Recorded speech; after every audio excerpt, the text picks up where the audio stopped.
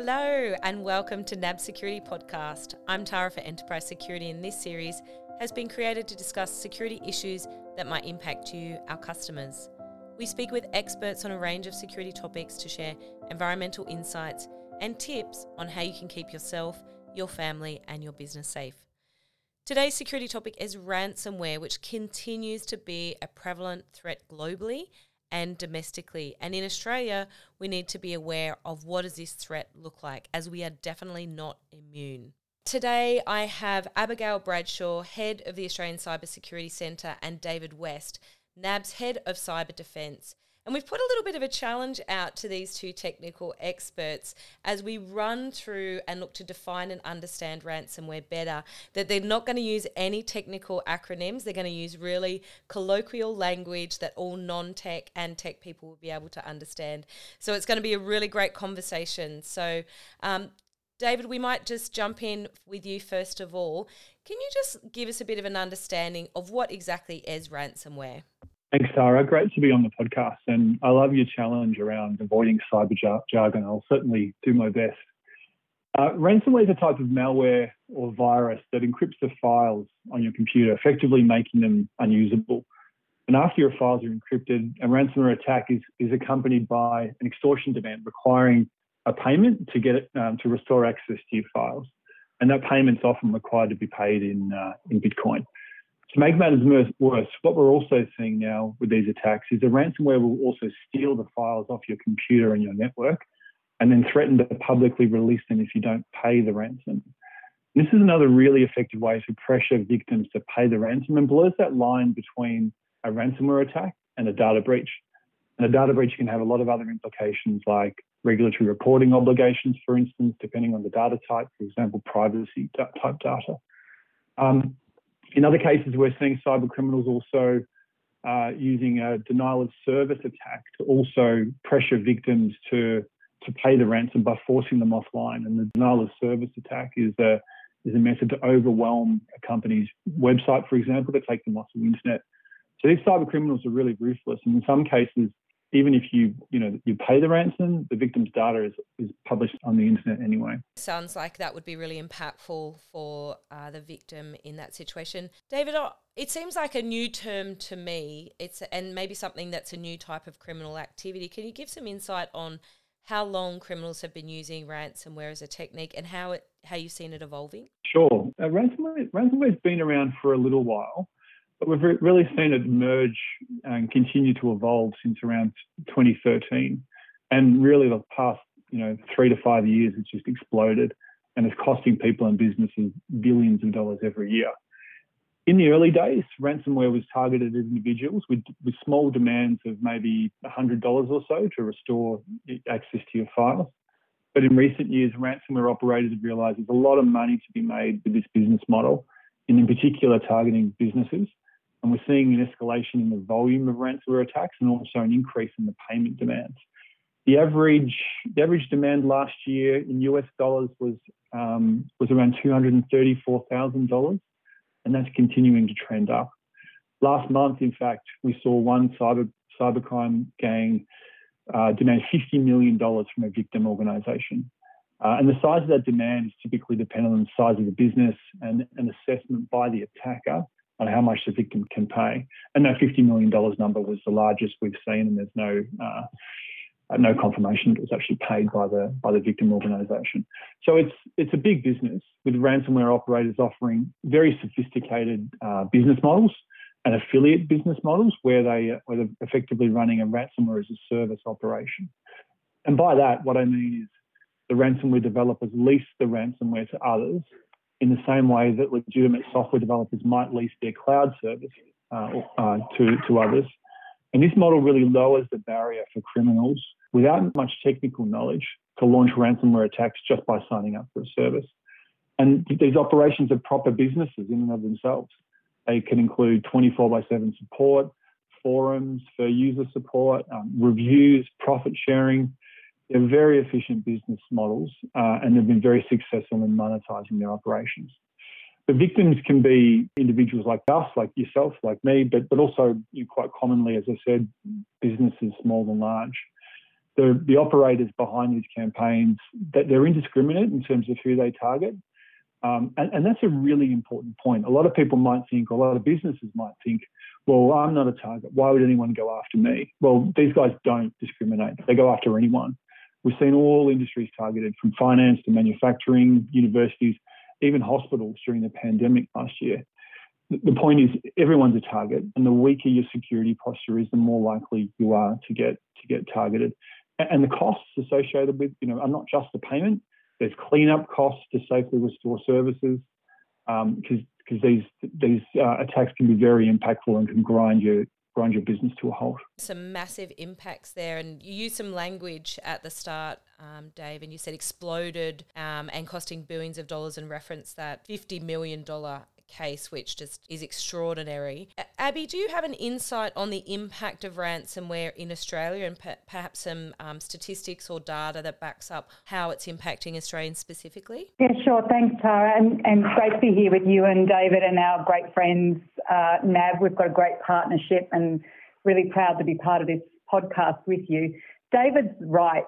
What we've seen globally is a huge expansion of the business of ransomware into sophisticated business models which not necessarily operate in Australia, but they operate globally. So ransomware knows no borders. A victim of a ransomware attack in Australia is likely to be subject to a syndicate which is operating across multiple jurisdictions offshore, which is what makes it so difficult for us to actually bring the bad guys to justice. And it's why, as David says, the best course of action here is to prevent an attack. And that's because once ransomware is downloaded onto your system, it's really tricky to get it off.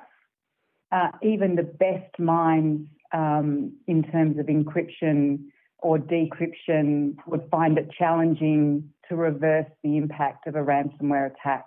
In terms of the impact in Australia, David's right again. What we've seen globally, which is an expansion of these syndicates and the number, the frequency, the sophistication and the extent of these attacks, Australia is not immune. It's happening to us too.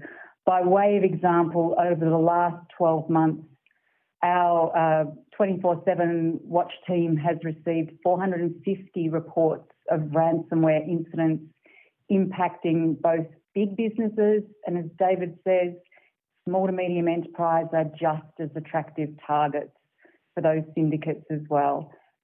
The sectors which are most likely to be impacted are sadly those sectors which are most likely to pay, and that's because they're under pressure at the time to provide services. So saddeningly, we saw over the last 12 months an increase in attacks on businesses that were providing health or healthcare related services, including aged care sector. And that's just an indication of how those evil minds are working to target those most under pressure to keep their businesses going. I can tell you our 24/7 watch team and the businesses that they've been impacting. Just to expand on David's point, the impact of these attacks is such that it's multidimensional. So the encryption of your website or your business files will stop you serving your customers in that moment, and that's inconvenient. It's going to cost you revenue. But more importantly, stealing your data and threatening to publish it on the dark web, including commercially sensitive data or personal information, is going to have an impact for the reputation of your business.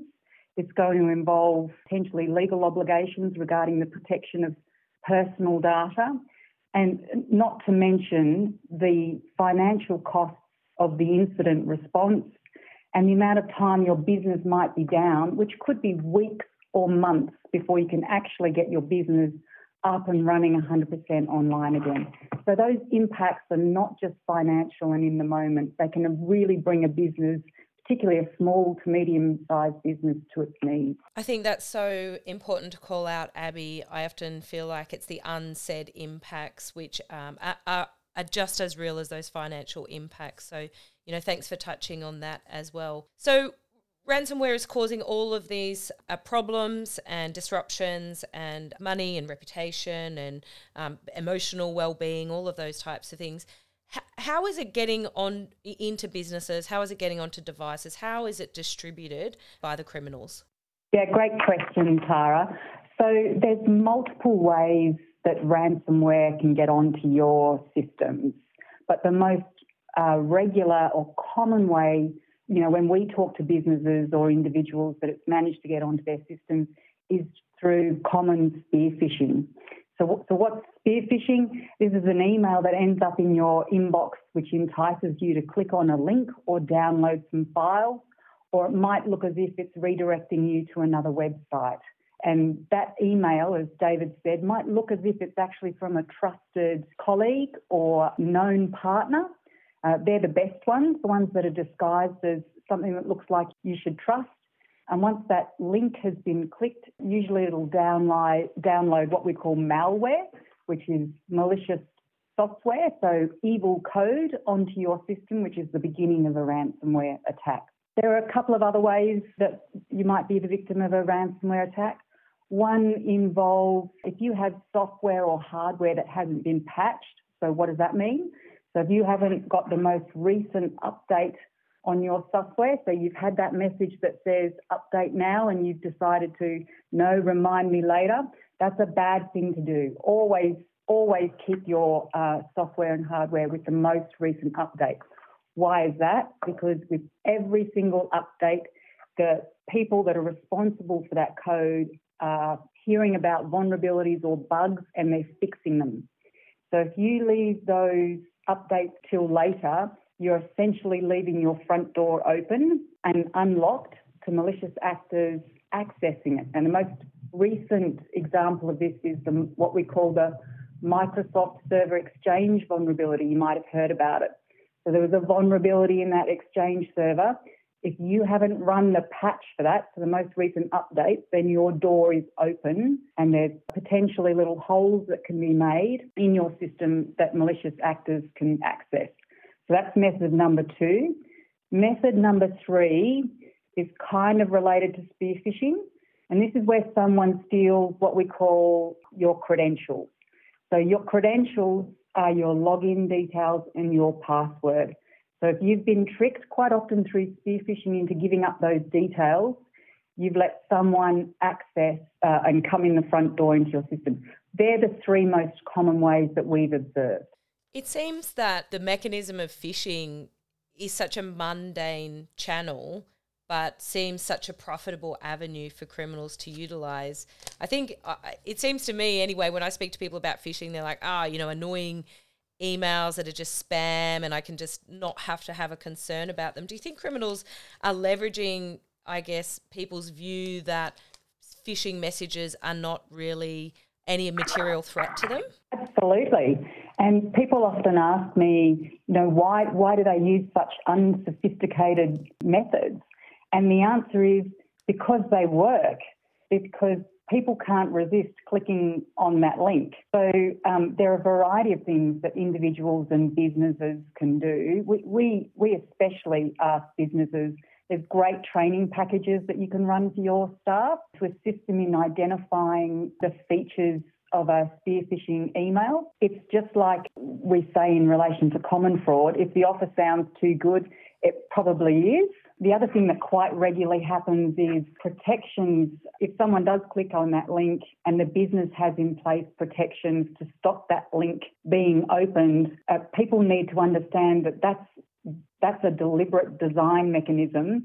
Don't continue to try and circumvent that protection because we've seen that happening as well. And if the request looks a bit strange, even though it's from a trusted colleague, or if it's asking for particularly sensitive details or access, even if it's from a sensitive colleague, take the 30 seconds to just double check. Did you really ask for this detail? Did you really want this reset? Did you really send me this link?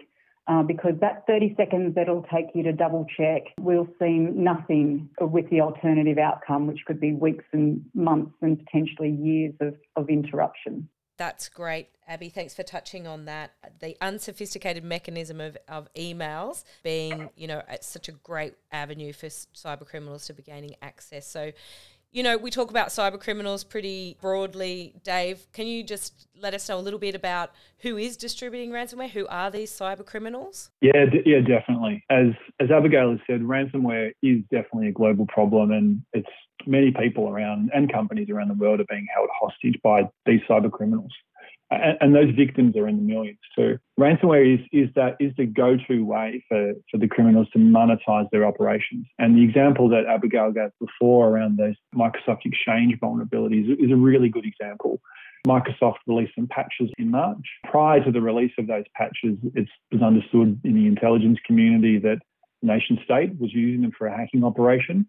But as soon as the patches were made publicly available and reverse engineered or worked out how they operate by the criminals, very quickly the ransomware operators jumped in and started exploiting those vulnerabilities and then dropping the ransomware. But in terms of the who, some of the more active and prolific ransomware crime gangs, and I'm going to give you a little bit of jargon here, but I'll be very, very quick, I promise.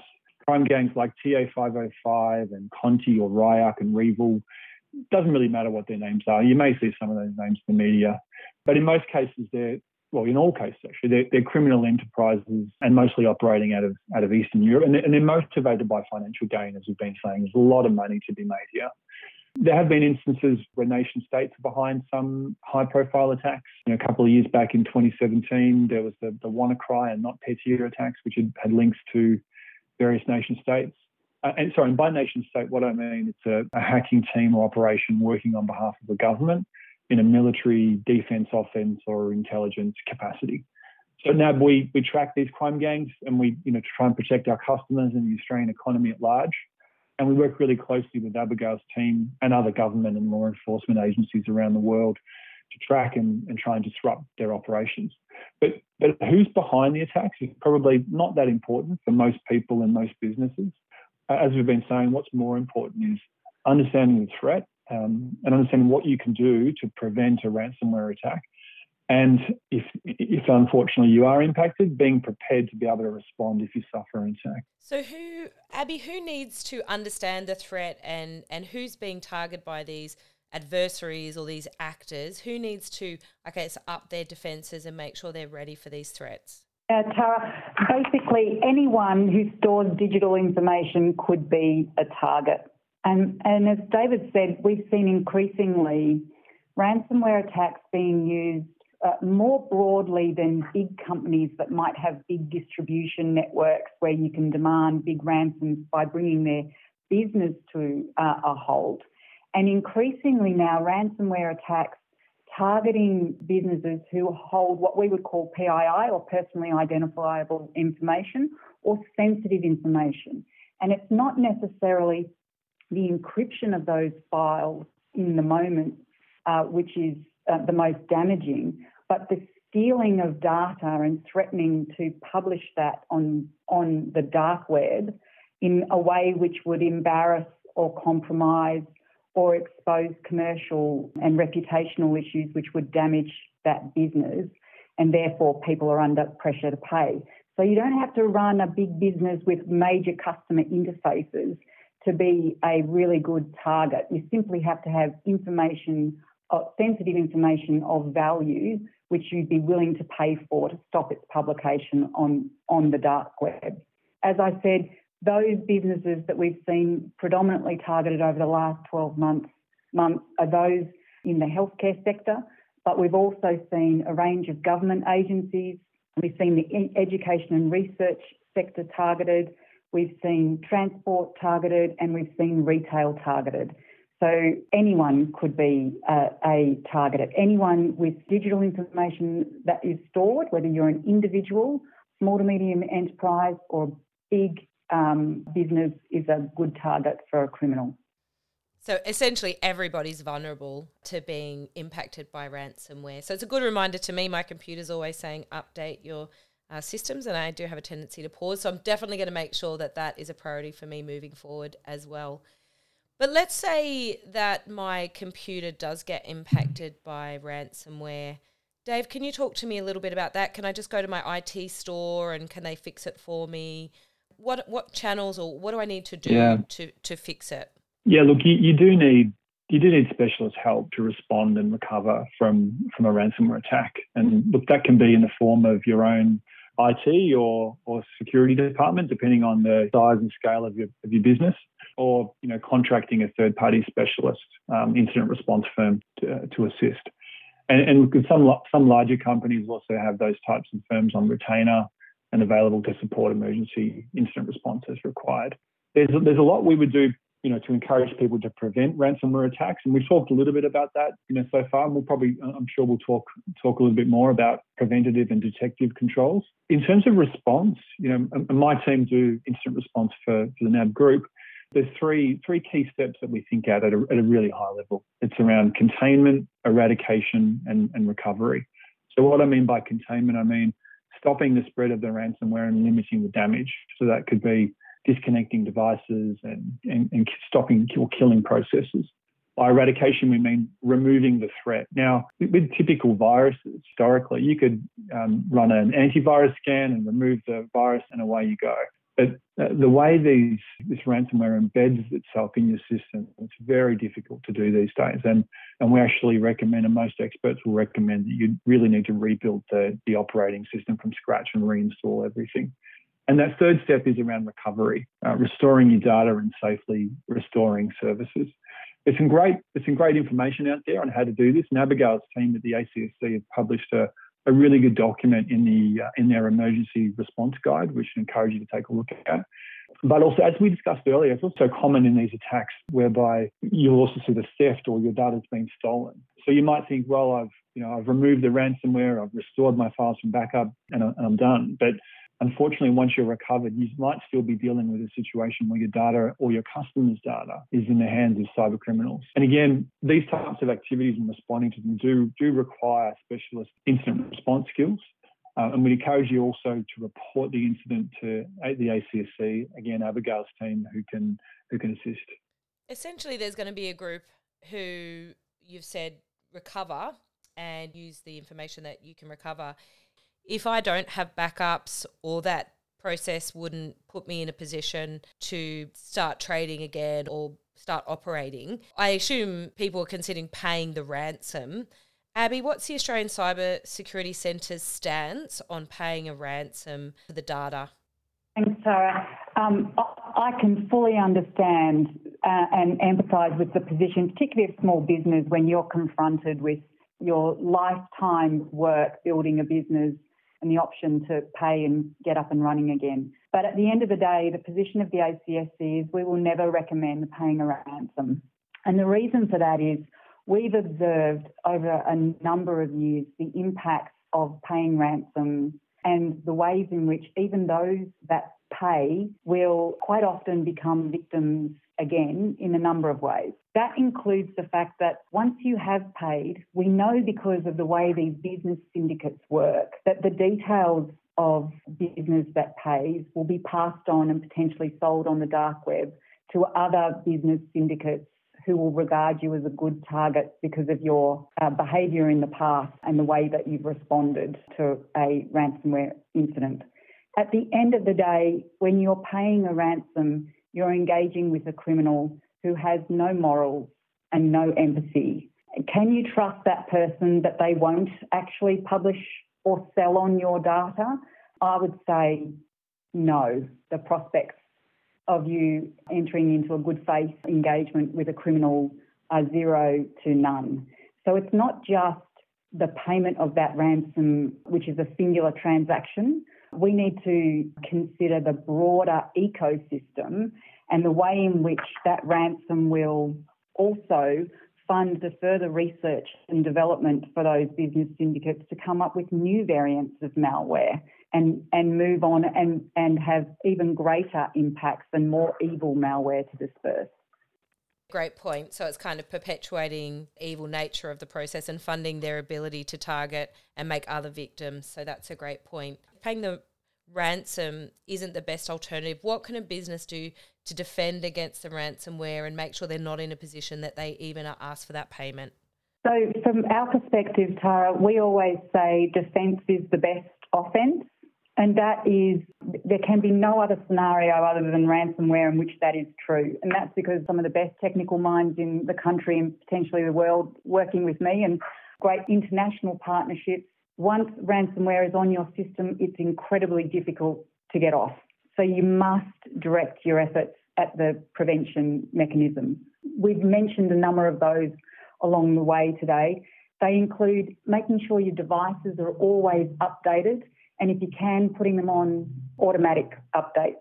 Using multi-factor authentication. So what does that mean? That means having more than one way of authorising access to your system. So you'll know, for example, banks are awesome users of MFA, especially the NAB.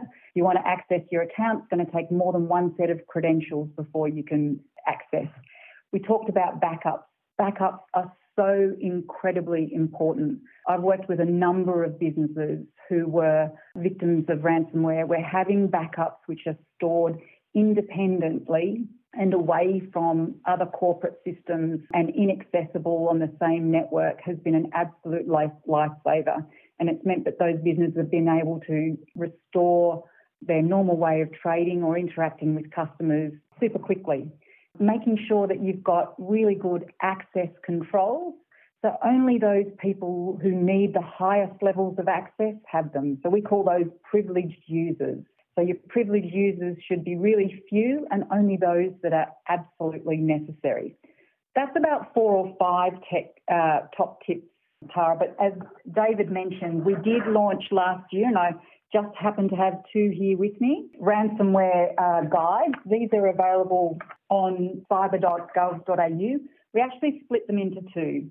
So one sets out very clearly the steps to prevent a ransomware attack. And we've got a red one, an emergency response guide for what to do if you are the victim of a ransomware attack. Just picking up on David's point, you can always call the Australian Cybersecurity Centre. We have a 24/7 watch team. So someone is on the end of the line ready to answer your call no matter what time of the morning or night it might be. 1300 Cyber 1 is that number.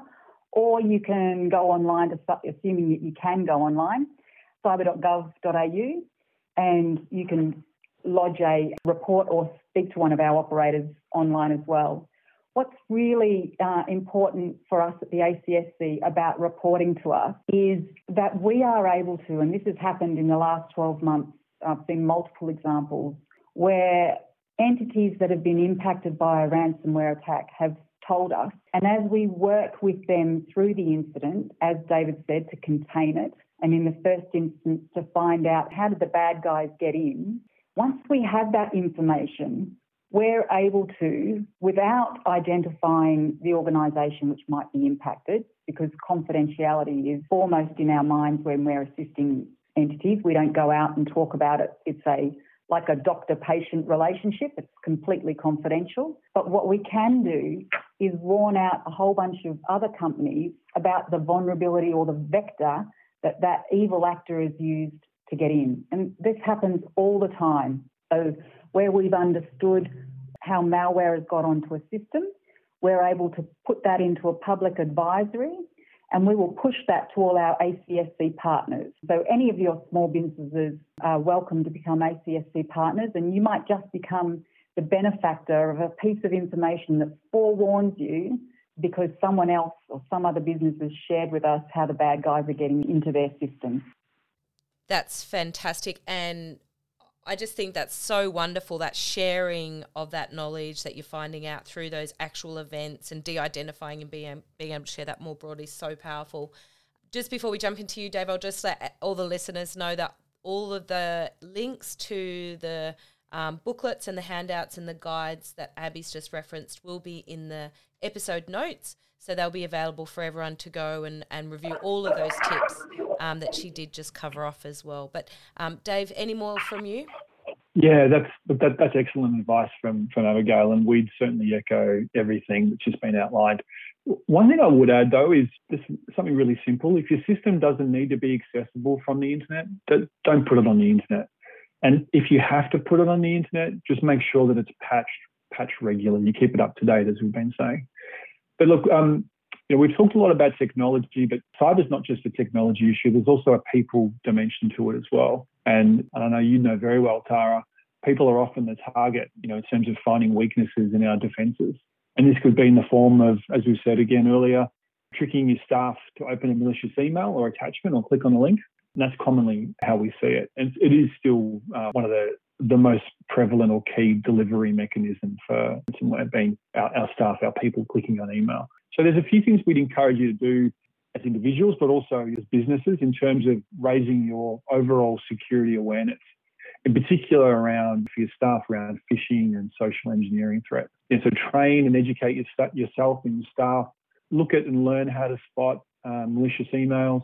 Teach your staff how to recognise potential threats. The basics like not opening suspicious emails, as we've been saying, not clicking links in emails, and importantly, not posting sensitive information online, including usernames, passwords, PII.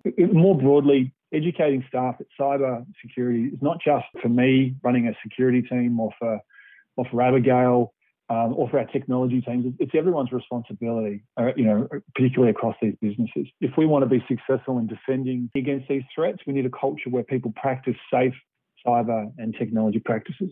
That's so good. And if we don't share with people how they need to act and how they need to respond to these types of emails or links or anything that's coming across their desk, how do we know how they will respond? Because on any given day, someone might respond completely differently. So just making people aware even of what a phishing email looks like, I think that's so great. Thanks, Dave. I guess if a business gets impacted by ransomware, Dave, do you have any insight on what's happening for them? How are they feeling? What are they going through during a ransomware event? Yeah, look, unfortunately, there's too many examples that we can talk about where this has happened of businesses impacted by ransomware. The Department of Home Affairs, as part of the government, published an industry advisory paper just last month on tackling the ransomware threat. And there's some really good case studies in there that I think is worth having a read that people can learn from. One in particular that talked about a wholesaler, a small business, whose business was brought to a halt by a ransomware attack. And effectively, they were unable to process and ship and pack their orders. They, like every ransomware attack, they almost had two options in front of them. One was, do I pay the ransom and hope I'll be able to access my files again and deal with a criminal effectively and everything that comes with that, as Abigail has kind of called out, or do I bring in some help and try and recover? And they spent 4 days around the clock recovering their data and their systems, and they're able to get their basic services back up online within that time. But it was really a month before their whole business was back up online, and running again. So that's a month, where your sales are being impacted, where your customers are unable to kind of access your products or services, and it cost this company an estimated several $1 million in cleanup and recovery to get back to business. They also learned later that the data had been sold by criminals in the dark web and had been linked to a range of other attacks, impacting Australian businesses. So there's many examples, as I said. They can be as devastating as taking businesses offline, and knowing how to protect yourself again and what you can do if you suffer an attack are just so critical. That's great. Thanks, Dave. And that is such a long time. I wouldn't have had any idea that it would have gone on for, 4 full days of outage and then over a month of actual impact and remediation. So that's some really great insights. Thanks, Dave. So, Abby, if a business is impacted by ransomware, who should they contact for support? Dave said they need specialist support. Who is that? And do they need to report it to anyone? You did mention that you can become a partner. What do those types of things look like? Sure. As David said, it's a ransomware attack, particularly for a small to medium enterprise who might not have a large dedicated IT business element, is going to need specialist support. So that'll take the form probably of an incident response firm, and there are a number of those within Australia now that can offer those sorts of services. I won't name any in particular. David has explained, and they'll be self-evident. The other thing, as I said, is it's great if as soon as a business sees malicious activity or something that looks unusual, you don't wait until it becomes highly evident or likely or in fact explicit that it is a ransomware attack, you can call the 24/7 1300 CyberOne number at any time. It may well be that alerting us to some malicious activity means that we can match that with some of our other information holdings in a timely way to prevent. So calling us as soon as you see malicious or unusual activity, or in fact after that time, because what that means is we can help and work with your incident response team. We do that all the time. We've got great connections across the broadest range of incident response teams where we can pair our information holdings and potentially gain insights that might help that business, might help to understand what the entry vector is and therefore help the recovery process. And as I said before, most importantly, to be able to warn out other businesses so they don't also become vulnerable. And that's for any size business, Abby. You don't have to be a partner. Like if I'm a hairdresser or a farmer, I can call that cyber line. You sure can. We don't favour anyone. We take anyone who's impacted by a cyber incident. It doesn't even have to be ransomware. So that number is for any individual, business or government. We do have a partnership program and we love to have people as partners because, as I said, that means we can actually push information out to you before you might see it in a media story or before you become a victim yourself. The details on how to join to become an ACSC partner are on cyber.gov.au. And importantly, we have 3 different types of partnership membership. And so we can tailor your partnership in a way that best suits your needs as either an individual or a big business or a small to medium enterprise. Oh, that is so good. And I would imagine that is such a helpful service for those that don't have, specialist IT support or a really broad range of that tech knowledge in their business. So that's fantastic. David, I've heard a lot about cyber insurance recently. So can you talk to what role might that play in a ransom scenario? So a cyber insurance policy can help protect organisations from the costs associated with a ransomware attack and help minimise the disruption, the business disruption during an incident. But really important that its insurance policy is considered as one component of a broader strategy around managing cybersecurity risk. These policies can cover costs ranging from incident response, as we've been saying, business interruption, system damage, even regulatory fines. They can also cover extortion costs around reimbursing ransom payments. And it's that last one that's kind of causing some concern out there. There's been reporting that criminals will target organisations with insurance as it increases the chance they'll receive payment.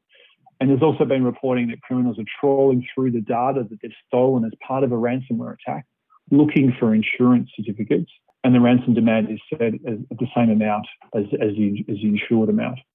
Lots of Australian organisations are taking up cyber insurance. That's expected to increase, and the prevalence of ransomware, will likely only increase the cost of premiums. That said, we'd encourage all businesses to look at it as part of a comprehensive strategy and make your own decision. But look very carefully at the policy to make sure you're very clear on what's included and what's not. We're almost at the end of this very interesting episode, and just before we close off or sign off, is there any last bits of information that you'd like to share, or where can you guide our listeners to find more information? And just as a reminder, I will have that all of this information on the episode notes as well. Thanks, Tara. So at our end, I can't say it enough, cyber.gov.au. You'll find a whole range of advice there for your listeners. And really importantly, we've divided that advice up. So as soon as you go on that website, you can identify whether you're an individual, a small to medium enterprise, a critical infrastructure provider, a government entity, or a big business. If you click on which one best identifies with you and your information needs, it'll give you a whole bunch of advisories. Become an ACSC partner, and you can read about that service offering on cyber.gov.au. If you need immediate advice, 1300 Cyber 1. In each one of the state jurisdictions, we have what we call a JCSC, or a Joint Cyber Security Centre. There's one near you. then find out on cyber.gov.au what information sessions are available and feel free to pop in and have a chat. Thanks, Tara. Yeah, there's a lot of great resources out there, Tara, and I'd also encourage our listeners to look at cyber.gov.au. As Abigail has said, it's a great resource.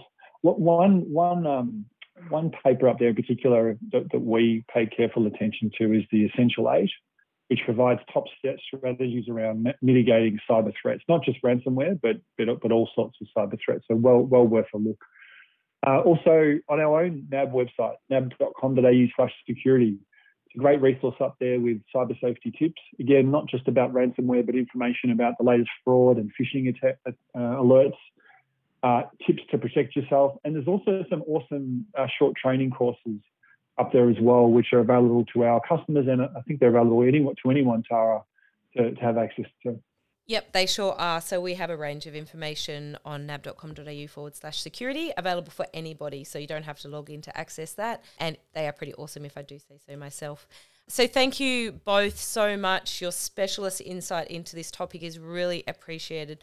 You've talked so much about how it's impacting Australians, and we really just want to encourage our listeners to go away, consume those documents and the links and sign up to be partners and get a handle on where your business is sitting from a cyber hygiene perspective, and just make sure that we're defending ourselves against cyber criminals so more money stays with us and less money is going to fund their activities.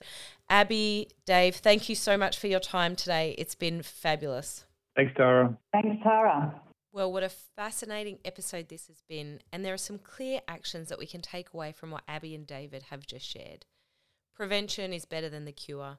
You can head to cyber.gov.au and have a look at the Ransomware Attacks Prevention and Protection Guide, which provides practical steps such as how to turn on automatic updates, two-factor authentication, and information on creating a cyber emergency checklist. Additionally, the Australian Signals Directorate Essential 8 is worth reviewing to ensure your security defences are meeting their recommendations. Awareness. You heard it from Abby and Dave. The most common way ransomware is distributed is through emails. Phishing or spear phishing. So do you and your team know what to look out for and how to act if you do think something is suspicious? Make sure that this is something that you consider as part of your overall risk processes. Know how to respond. Cyber.gov.au have ransomware attacks emergency response guides available online, and anyone can call the Australian Cybersecurity Hotline on 1300 Cyber 1, 1300 292 371 for immediate support from the response team. I also strongly encourage you to report any cyber events through to the Australian Cybersecurity Centre's Report Cyber tool, which is an online portal for individuals and business to report cyber incidents.